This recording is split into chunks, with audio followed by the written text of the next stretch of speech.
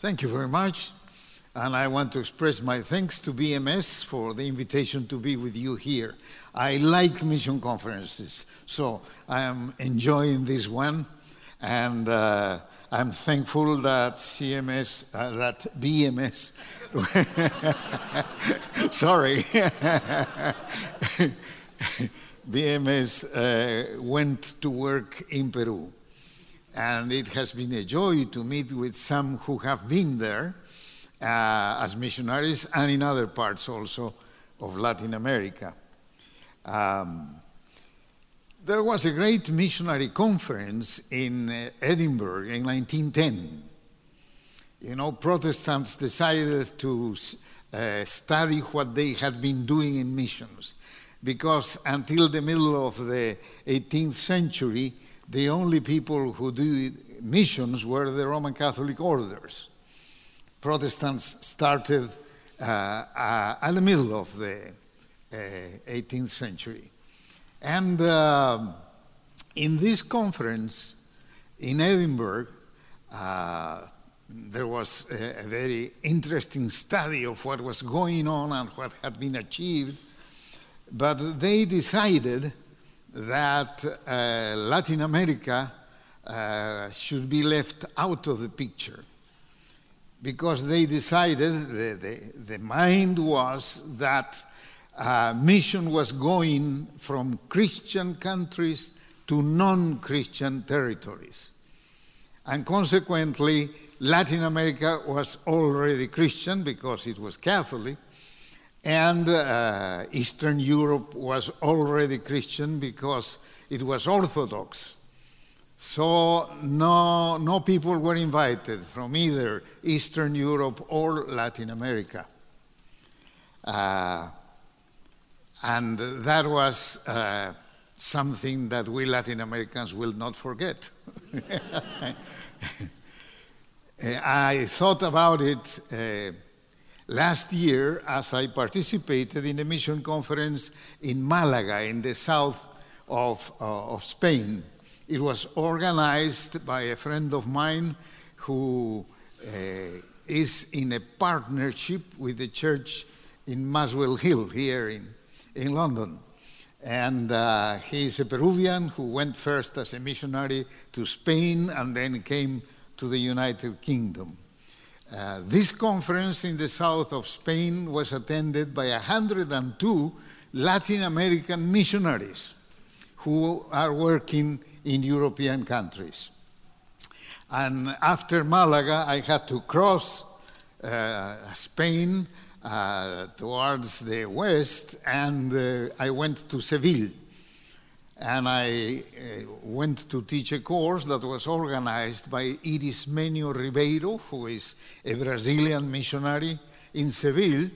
And we met in a church that was pastored by Stella Maris Merlo, who is an Argentinian missionary who went to work in Spain. And we were served the food by Gladys, a Salvadorian immigrant, who is also a volunteer in that church. So in Edinburgh, they decided that no missionary should be sent to Latin America, and we have now a little, after a century, Latin Americans coming as missionaries, and I mean Protestant Latin Americans coming as missionaries to Europe.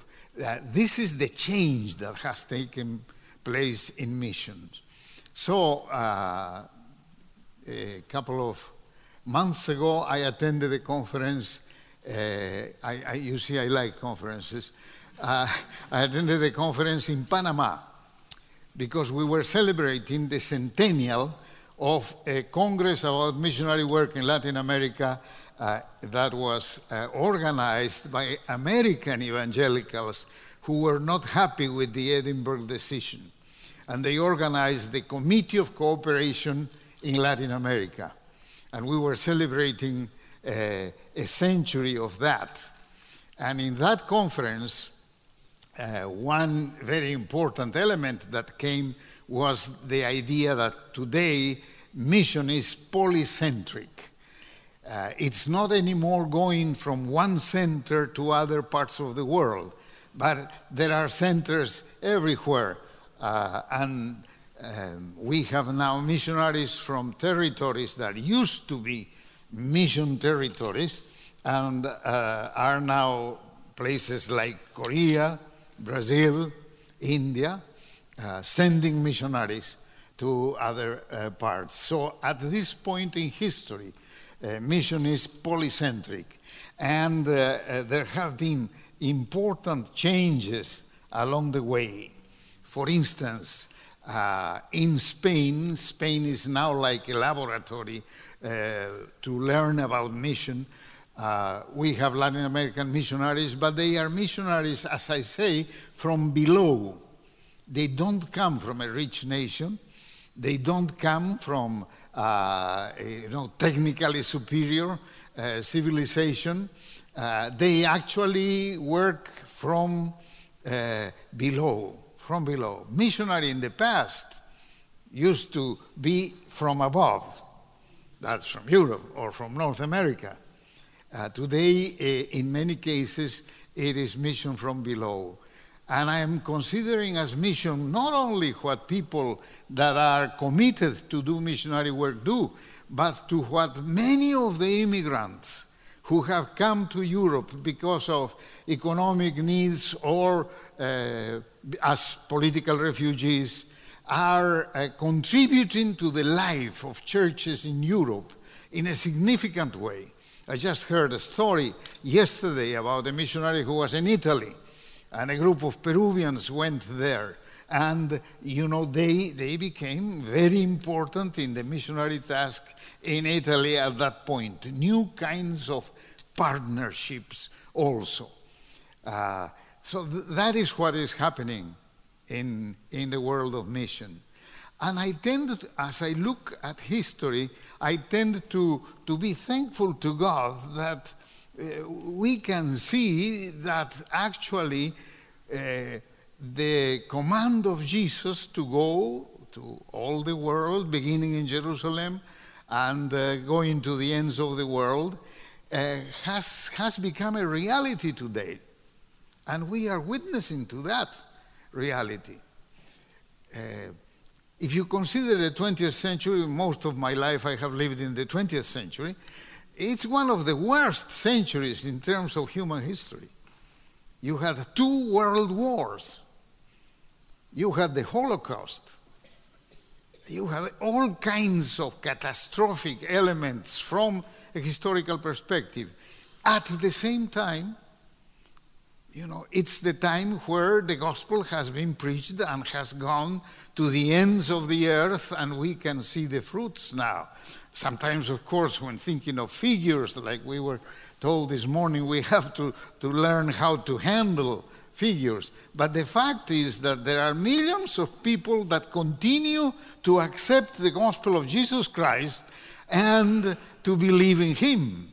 And we should rejoice on that fact. That happens in spite of what goes on in history.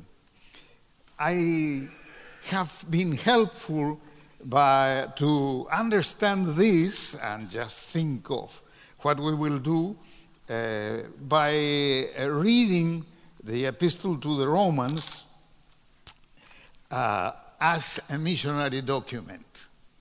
As a good evangelical, I know about Luther and Calvin, and I know that the Epistle to the Romans was very important in the conversion of Luther, and that for an evangelical it's very important to know the theology that is in the book of Romans. But people tend to forget that the book of Romans, the Epistle to the Romans, is actually a missionary document written by a missionary who has a missionary plan and wants the church in Rome to help him in his missionary effort. At the beginning of the letter, we find this in Romans chapter 1. First, I thank my God through Jesus Christ for all of you, because your faith is being reported all over the world. God, whom I serve in my spirit in preaching the gospel of his Son is my witness, how constantly I remember you in my prayers at all times, and I pray that now, at last, by God's will, the way may be opened for me to come to you. So, in writing this letter, the intention of Paul is to write to the Romans because he wants to visit them, and he says, I long to see you, that I may impart to you some spiritual gift to make you strong. That is, that you and I may be mutually encouraged by each other's faith. That's at the beginning of the epistle. And then when we come to the end, on chapter 15, again he comes back with the history. You know, missionaries are insistent in their missionary letters. You know that. So here is, but now, says Paul, this is Romans 15:23, but now that there is no more place for me to work in these regions, and since I have been longing for many years to visit you, I plan to do so when I go to Spain. I hope to see you while passing through and to have you assist me on my journey there after I have enjoyed your company for a while. So the intention is he wants to engage the Romans in this trip that he has now in mind, going to Spain. In Tarragona, in Spain, there is a monument to Paul, because there are some scholars that say that Paul reached Spain. They are a minority. But still, you know, there is this monument to St. Paul in Tarragona. We don't know for sure if he reached Spain, but definitely he had in mind going to Spain. Spain was at that point the western end of the Roman Empire.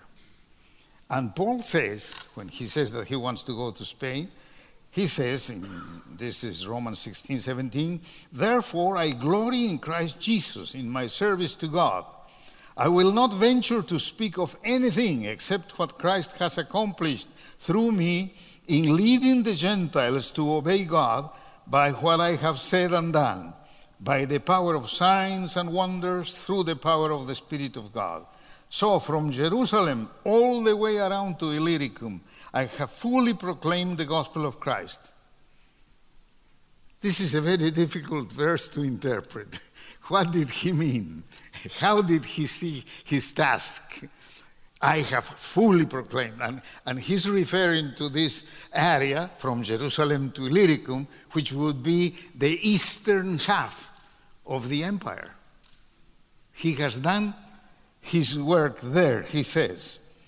It has always been my ambition to preach the gospel where Christ was not known, so that I would not be building on someone else's foundation. Rather, as it is written, those who were not told about him will see, and those who have not heard will understand.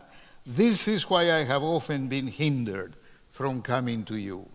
But now that there is no more place for me to work in these regions, I intend to go to see you. But it will not be to stay with you, but it will be one step in going to my next field. That was the practice of Paul. And with the development of mission today, we find that the principles of the work of Paul are still principles that have to be applied. For Paul, in his own movements, it is the Holy Spirit who is at work. He does what he does because of the power of the Holy Spirit. The Holy Spirit is the one who puts the initiative in the heart of those that want to go as missionaries. We believe that. The Holy Spirit is the main actor, as a British theologian has said, the main actor in the missionary enterprise.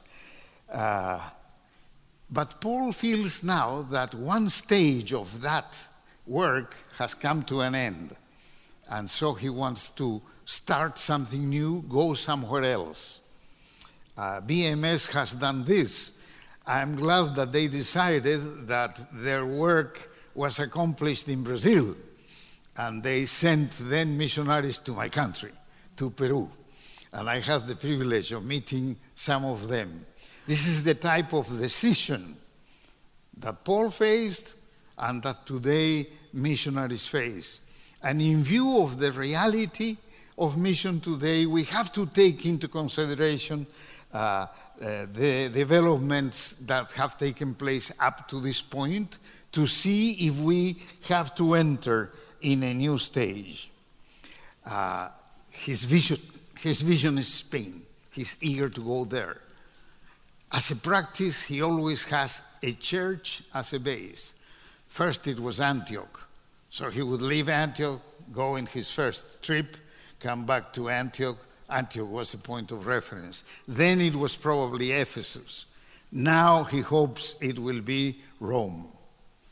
But in the chapter 16 of Romans, what can we learn from a long list of greetings? You know, chapter 16, if you look with attention, is a long list of greetings. Greet Priscilla and Aquila, my co-workers in Christ Jesus. They risked their lives for me. Not only I, but all the churches of the Gentiles are grateful to them. Greet also the church that meets at their house. Greet my dear friend Epenetus, who was the first convert to Christ in the province of Asia. And he goes on with greetings to this and greetings to that. Now there's an interesting thing as you observe the greetings. 5 times he mentions a house. There is a house church. So if we read this chapter, we find that there were 5 house churches in Rome. And if we pay attention to the names to which he sends greetings, some are Jews and some are Romans. So these house churches may have been, some of them Jewish, some of them Roman, and some of them mixed. Today, if you think of Spain, if you think of evangelical work has grown and developed in Spain, and there are Spanish churches, but there are also Ecuadorian churches, Colombian churches, Peruvian churches.